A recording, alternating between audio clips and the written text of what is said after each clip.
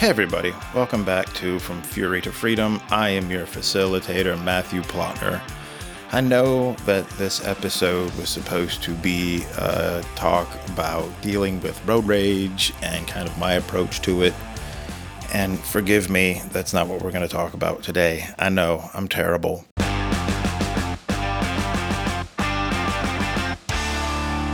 So I'm just going to jump right into it. We're not even going to nothing today. Because this kind of, I don't have a script in front of me, not a script.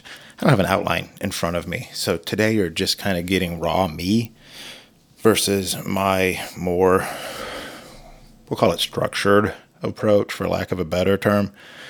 I'm doing that because there's a legit reason. Just stay with me, okay? I hope this all works out and makes sense when I'm done. But if not, then this might be a throwaway episode. Yesterday was just a difficult emotional day for me. I'm not going to dive too deep into the who's and the what's and the whys, but just it was a day that required a lot of emotional stability from me that I didn't know that I could have. But I got up at 6 a.m. ish, probably before that, to be honest. But I got up and I started scrolling Facebook and TikTok and the whatnot just to kind of keep my mind occupied till I had to get the rest of the family up and we had to get moving. But I came across an amazing article. I can't remember the exact website I came across it, but the University of Ottawa, I think it was, has an actual photograph of quantum entanglement. I don't know. I am nowhere near smart enough to know exactly what that is. I know enough to know that basically particles can entangle and one can affect the other, and what you do to one affects the other, and it's something like that, right? I don't know. If you want to know more, there's a ton of places out there to get more information. I know enough about it to be stupid and know that I don't know anything about it.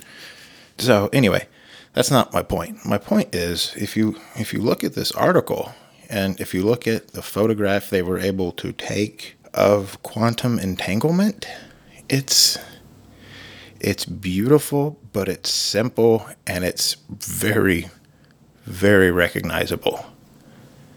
And it's that recognizable part of that photograph that hit me. At first, it was interesting.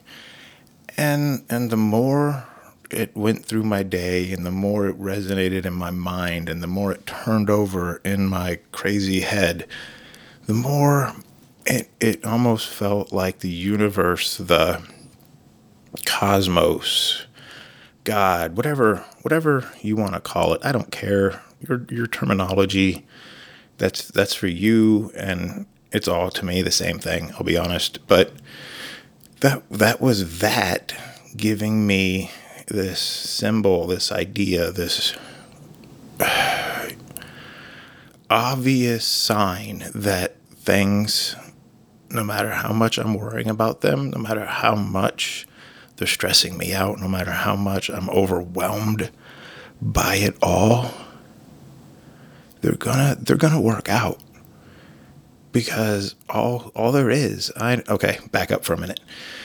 You may or may not know this. Those of you who know me from other podcasts and other things that I've done along the way before we got to here may know, but I'm very heavily influenced by Eastern philosophy, specifically Buddhism the most, but also heavy Taoism, Confucianism, Ruism, things, just a lot of the Eastern ideologies.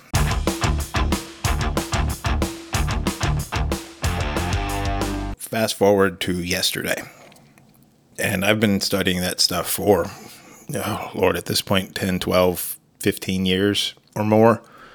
And my therapist, and I highly recommend everybody go to therapy, and I'm going to end on that note, so hold on there. We're coming back to that. He's been recommending for weeks that I start getting back into my practice daily of meditation and study. And and just reconnecting with that part of my life again that I've kind of missed a lot of this year with all of the stress and anxiety and craziness that's been going on. I haven't felt connected to the universe, the Tao, the way. I feel lost.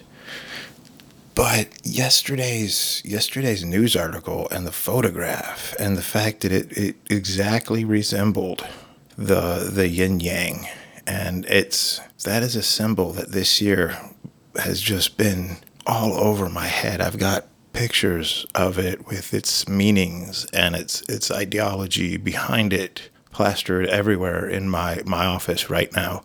There's books that I'm working on trying to get that really dive into the full ideology of it and what it really means. It's a simple, very elegant shape idea that represents such a deep concept.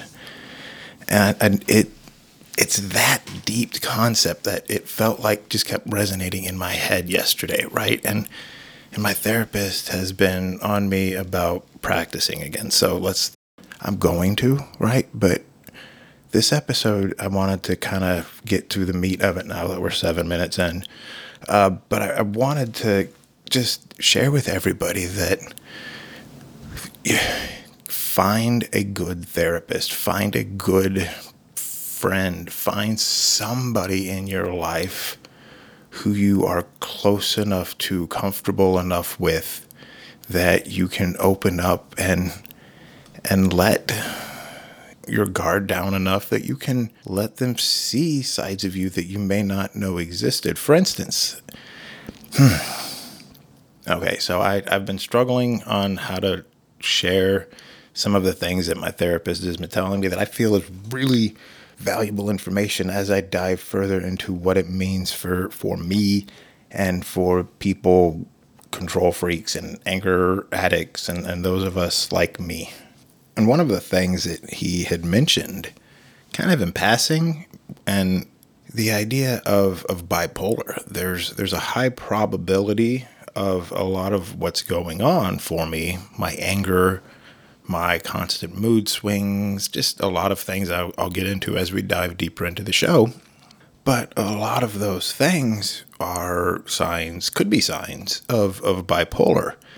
And the longer I see my therapist, and that's why finding a good one and staying there is super valuable. Because as we've been dealing and talking over this year, more than a year now, he's kind of slowly been behind the scenes building this almost case for me without me knowing it of this bipolar diagnosis. And it's not the way he describes it. That's why I love my therapist. It's not a scary thing. It's liberating. It's knowing that the idea that I was given yesterday of the yin and the yang being forever linked in this quantum entanglement, going back and forth with each other, day to light, wet to dry, right, male to female, all of these yin and yang aspects, I feel like they've been confirmed. And that sounds crazy. I know maybe it sounds crazy, maybe it's all in my head, I don't know.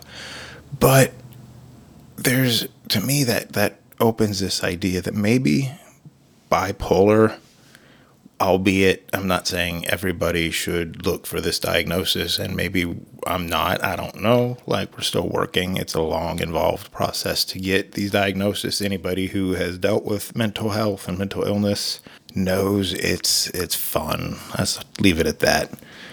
But regardless, if you stay in the now, if you can follow the way, the Tao, the only moment you have, which is right now, and you can stay present in that throughout your day, it's irrelevant. You're gonna go, like I altered the cover for this one a little bit, but you're gonna go from that colorful, vibrant, creative, for me, whatever it is for you, you're going to go through those moments and you're going to enjoy them, and they're going to be wonderful, and you're going to want to stay there because it feels amazing. And we can't, right? Unfortunately, we're also going to fall into the gray side. And I love the idea of it being gray because for two reasons. A, I don't know about you guys. I was raised in the Mormon church, and Mormon feels to me, maybe I'm wrong if anybody out there is listening, maybe I'm wrong, correct me, but it felt very black and white. It didn't feel opened enough for me to breathe enough to be comfortable. And I left that church at a very, very early age. It was never the right fit.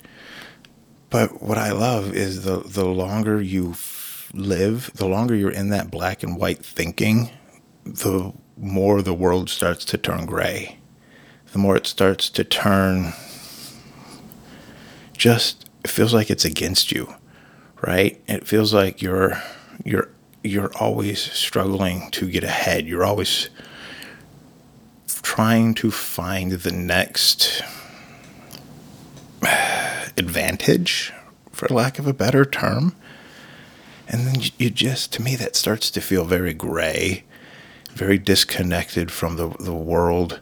Whereas when you're on the colorful side of the yin and the yang, it's more vibrant. We're more open. We're more with the world. So that's what I want to say today, guys.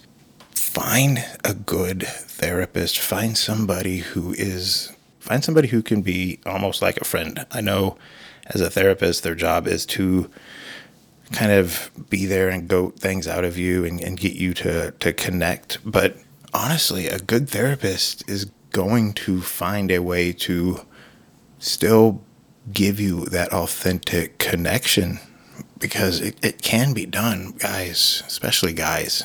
This one's for the men specifically. I feel like men are more afraid of therapy. We're more afraid of admitting we have flaws that need to be worked on. And it's okay. We're all colorful. We're all gray. We're all broken, guys, especially now, especially coming out of COVID. So that's what this episode is. I'm not a therapist. I'm not claiming to be a therapist. That's kind of my caveat for this. This is probably episode 7, probably not the best place to put this. That being said, I'm not a therapist. What I am is somebody who has struggled and learned and found my way. And that's what you're getting from me. So listen to me, please, but also find you a good therapist. And guys, I'm hoping this rambled episode that, as I'm recording it, currently comes in at 14, almost 15 minutes, makes any sense. We'll find out in editing, but thank you guys so much for listening. And before I sign off, find a good therapist.